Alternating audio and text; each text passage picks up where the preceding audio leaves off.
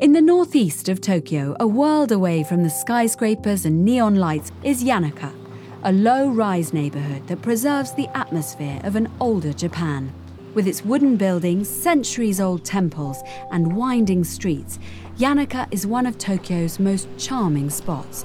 And if you're looking to get away from the crowds, Yanaka is just the place. Explore on foot or by bike to discover its quiet corners at your leisure. There are Buddhist temples at every turn in Yanaka, and their gardens bring greenery and open space to the neighborhood.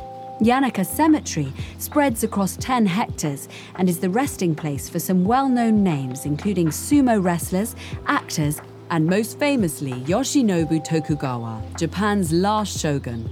The cemetery's cherry tree-lined Central Avenue is a good place for a stroll. Yanaka is full of small businesses that have been around for decades. One old kiseten or coffee shop, Kayaba Coffee, which has been in business since 1938, was spared demolition and gently renovated. Today, the building is still a neighborhood landmark, and the cafe serves an updated version of the classic coffee shop menu, including a warm egg sandwich. Vacant wooden buildings in Yanaka are being brought back to life by a new generation of entrepreneurs and gallery owners looking for atmospheric premises.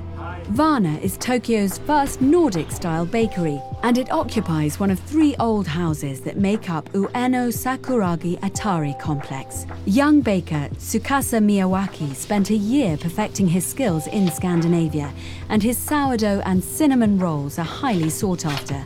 Just follow the scent of freshly baked bread.